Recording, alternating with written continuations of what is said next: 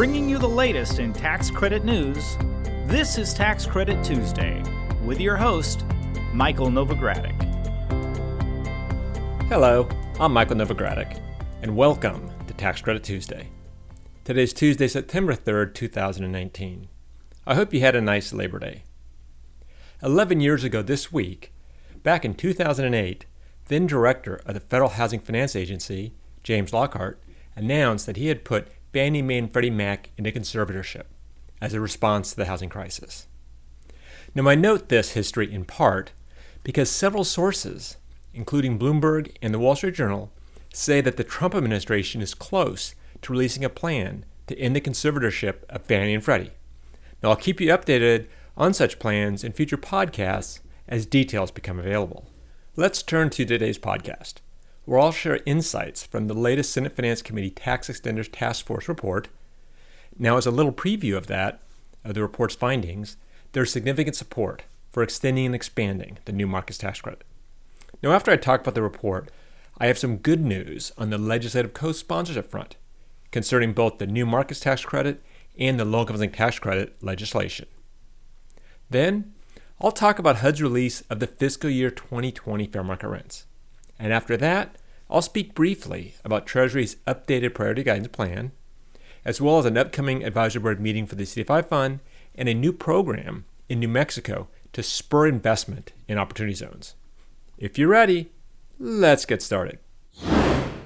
Now, turning to Congress, Labor Day is over, but the Labor Day recess for Congress is not.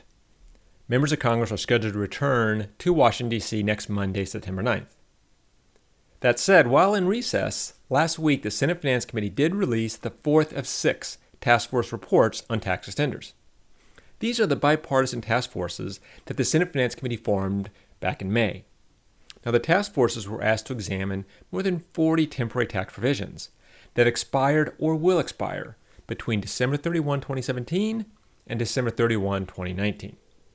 Now, the goal of the task forces is to identify long-term solutions for these temporary tax policies. The first 3 task force reports were released earlier this month. Those were by the Energy Task Force, the Cost Recovery Task Force, and the Individual Excise and Other Expiring Policies Task Force. Well, the latest report, the 4th report, is from the Employment and Community Development Task Force. This task force is co-led by Republican Senator Rob Portman of Ohio and Democratic Senator Maria Cantwell of Washington. The 6 other members of this task force are Republicans Tim Scott of South Carolina, James Lankford of Oklahoma, and Todd Young of Indiana. And for Democrats, we have Ben Cardin of Maryland, Sherrod Brown of Ohio, and Catherine Cortez Masto of Nevada. All task force members, with the exception of Lankford and Young, are co-sponsors of the New Markets Tax Credit Extension Act. Now, the group worked with stakeholders and other interested parties in examining various temporary tax provisions, including the New Markets Tax Credit. Now, under current law, the New Markets Tax Credit does expire after the calendar year 2019 round. In total, the task force did receive 16 proposals and comments on the New Markets Tax Credit.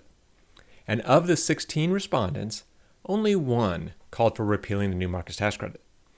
The 15 other commenters advocated extending and enhancing the New Markets Tax Credit. Respondents did include the Novogradac-led New Market Tax Credit Working Group, as well as other New Markets Tax Credit supporters and participants. Several proposals for the New Markets Tax Credit are included in current legislation. Proposals such as making the New Markets Tax Credit permanent, increasing the New Markets Tax Credit allocation and indexing the credit to inflation, providing relief from the alternative minimum tax, and more. Now, those are all the provisions that are also included in the New Markets Tax Credit Extension Act. Now, I will say more about that particular legislation in a bit. Now, groups generally agreed that Congress should extend the New Markets Tax Credit before the incentive expires. Now, a retroactive extension, letting it expire and then extending it, could delay billions of dollars in financing for much-needed community development. Now, I say that in part because the Treasury Department under the current administration is unlikely, I believe, to open a 2020 application round until the New Markets Tax Credit is reauthorized.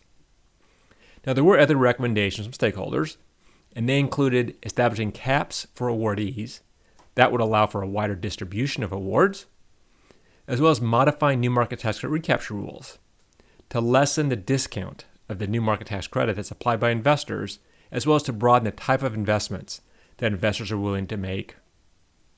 Now, there were also recommendations in these letters for the low-income housing tax credit. Groups such as LISC, the Affordable Rental Housing Action Group, they recommended increasing the amount of low-income housing tax credit authority and establishing a minimum 4% low-income housing tax credit rate. Now, LISC called for the enactment of the Affordable Housing Credit Improvement Act, whose lead sponsor in the Senate is none other than the co-head of the Employment and Community Development Task Force, Senator Maria Cantwell. Now, similar to the other task force reports released earlier, the Employment and Community Development Task Force had few recommendations of its own, other than advocating for long-term policy solutions. Senate Finance Committee Chairman Chuck Grassley had said the plan is to use the task force report findings to draft extenders legislation. Now, you can find the task force reports on the Novogradac website. I'll include a link to them in today's show notes and tweet it out as well. So I mentioned the New Markets Tax Credit Extension Act earlier and said I'd get back to it. Well, now's that time. I wanted to take a moment to give you an update on the bill's co-sponsors. Now, as you know, the New Markets Tax Credit Extension Act would permanently extend the New Markets Tax Credit and add an inflation adjustment factor, among other things. Well, the Senate version of the bill now has 31 co-sponsors, including lead sponsor Senator Roy Blunt of Missouri, which means we have nearly a third of the entire Senate. Now, that includes 11 new co-sponsors that have been added since the start of June. The Senate version of the bill is pretty evenly balanced from a bipartisanship perspective, 16 Democrat co-sponsors and 15 Republicans. And 11 of those co-sponsors are members of the Senate Finance Committee. Turning to the House, well, the House version of the New Markets Tax Credit Extension Act now has 97 co-sponsors, including lead sponsor Representative Terry Sewell of Alabama. That's more than 20% of the House, and obviously pretty close to getting to 100. The House bill, it won 22 new co-sponsors since the start of June, and now totals 51 Republicans and 46 Democrats. Very bipartisan. 23 of those co-sponsors are also members of the Ways and Means Committee. Now, the other bill with a co-sponsor update that I wanted to share is the Affordable Housing Credit Improvement Act of 2019. That legislation would increase the annual allocation of low-income housing tax credits by 50%, as well as make a series of other important changes to the low-income housing tax credit, including a 4% floor for tax and bond finance tax credit transactions. The Senate bill had four sponsors at its introduction, and that bill has added 14 more in July and August, so the total is now 18. That includes 9 Democrats, 8 Republicans, and 1 independent. Once again, pretty bipartisan. 12 of those co-sponsors, including the lead sponsor, Senator Maria Cantwell of Washington, are members of the Senate Finance Committee. Now, turning to the House version has 74 co-sponsors, including lead sponsor Representative Susan Dalbene of Washington, after being introduced with only 4 co-sponsors. Here, we have 43 Democrats and 31 Republicans. Now, 19 of those co-sponsors are members of the Ways and Means Committee. Now, I note the number of co-sponsors for the various bills because that is important. It shows the amount of support throughout Congress that these bills have. And that level of support will come into play when tax writers are putting together larger tax legislation, which can include at least parts of what's proposed in the bills I've mentioned. Now, I'd like to switch gears from legislation to guidance, to administrative guidance. HUD, last Friday, published fiscal year 2020 fair market rents. That would be the fair market rents for several HUD programs. The programs include the Housing Choice Voucher Program, the Moderate Rehabilitation Single Room Occupancy Program, as well as some others. The fiscal year 2020 fair market rents are scheduled to go into effect in less than 1 month, at the beginning of the next fiscal year, October 1st. Generally speaking, the fair market rent for an area is the amount that would be needed to pay the gross rent of privately owned, decent and modest rental housing with sustainable amenities. For the Housing Choice Voucher Program, HUD uses fair market rents as the basis for determining the payment standard amount that's used to calculate the maximum monthly subsidy for an assisted family. Now, fair market rents are also used to determine initial renewal rents for some expiring project-based Section 8 contracts, the calculation of flat rents in public housing units, and some other purposes. Fair market rents also set income and rent limits for areas affected by HUD's high housing cost adjustment for the low-income housing tax credit incentive, tax and bond incentives, and other affordable housing programs. The fair market rent is typically set at the 40th percentile of the distribution of gross rents in an area. There are, though, a few notable aspects of the fiscal year 2020 fair market rents that I want to share. For the first time since fiscal year 2001, there are no designated 50th percentile areas in fiscal year 2020 fair market rents. That's because a final rule that was published in 2016 outlined the use of small area fair market rents in the Housing Choice Voucher Program instead of the 50th percentile fair market rents. What's also notable about the fiscal year 2020 fair market rents is that HUD changed the estimation methodology for fair market rents per the June 5th, 2019 notice. And one of the methodology changes is in issuing local and regional trend factors in an effort to improve the accuracy of fair market rents, as opposed to using the same national trend for all areas. Yet another methodology change is that HUD will use the so-called neighboring policy for zip code tabulation areas that do not have reliable data. Basically, under this approach, HUD determines if there's reliable data for bordering zip code tabulation areas and uses this data before going to the county-based small area fair market rents. Now, there's a lot that I shared with you already, but there's more detailed analysis of the fair market rents that I want to provide. I didn't have time to prepare for this week's podcast, but we will include it in next week's podcast.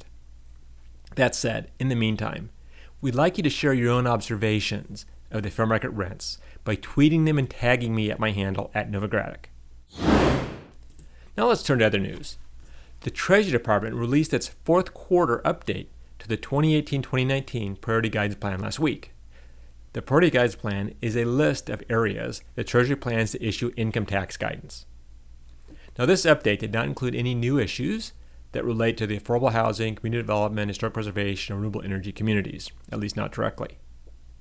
However, there are several tax issues that remain, or tax guidance projects that remain on the list. They include the low-income housing tax credit average income test. They include the use of productivity bonds in affordable housing, as well as the use of the historic tax credit with disaster relief, and the clarification of rules for the new markets tax credit. I have included a link to the plan in today's show notes. And there is some other Treasury news. The CDFI Fund's Community Development Advisory Board will hold a meeting September 23rd in Washington, D.C. The agenda for the meeting includes a couple of panel discussions and a report from CDFI Fund Director Jody Harris on activities by the CDFI Fund since the last meeting. Now, there's a link to the meeting's notice in today's show notes. The notice describes how to submit written comments, and I'll tweet out the link as well. I'd like to turn now to state news.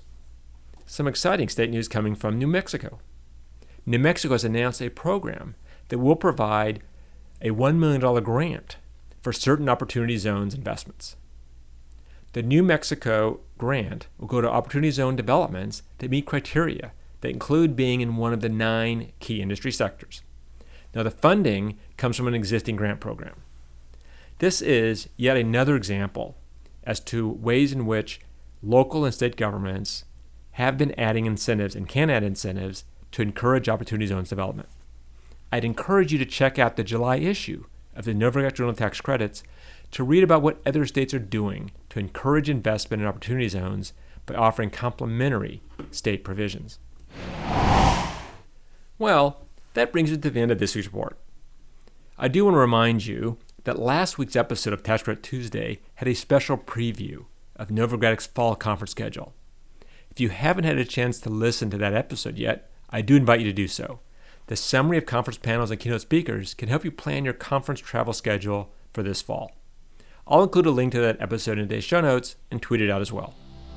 That's it for now. I'm Michael Novograddick. Thanks for listening.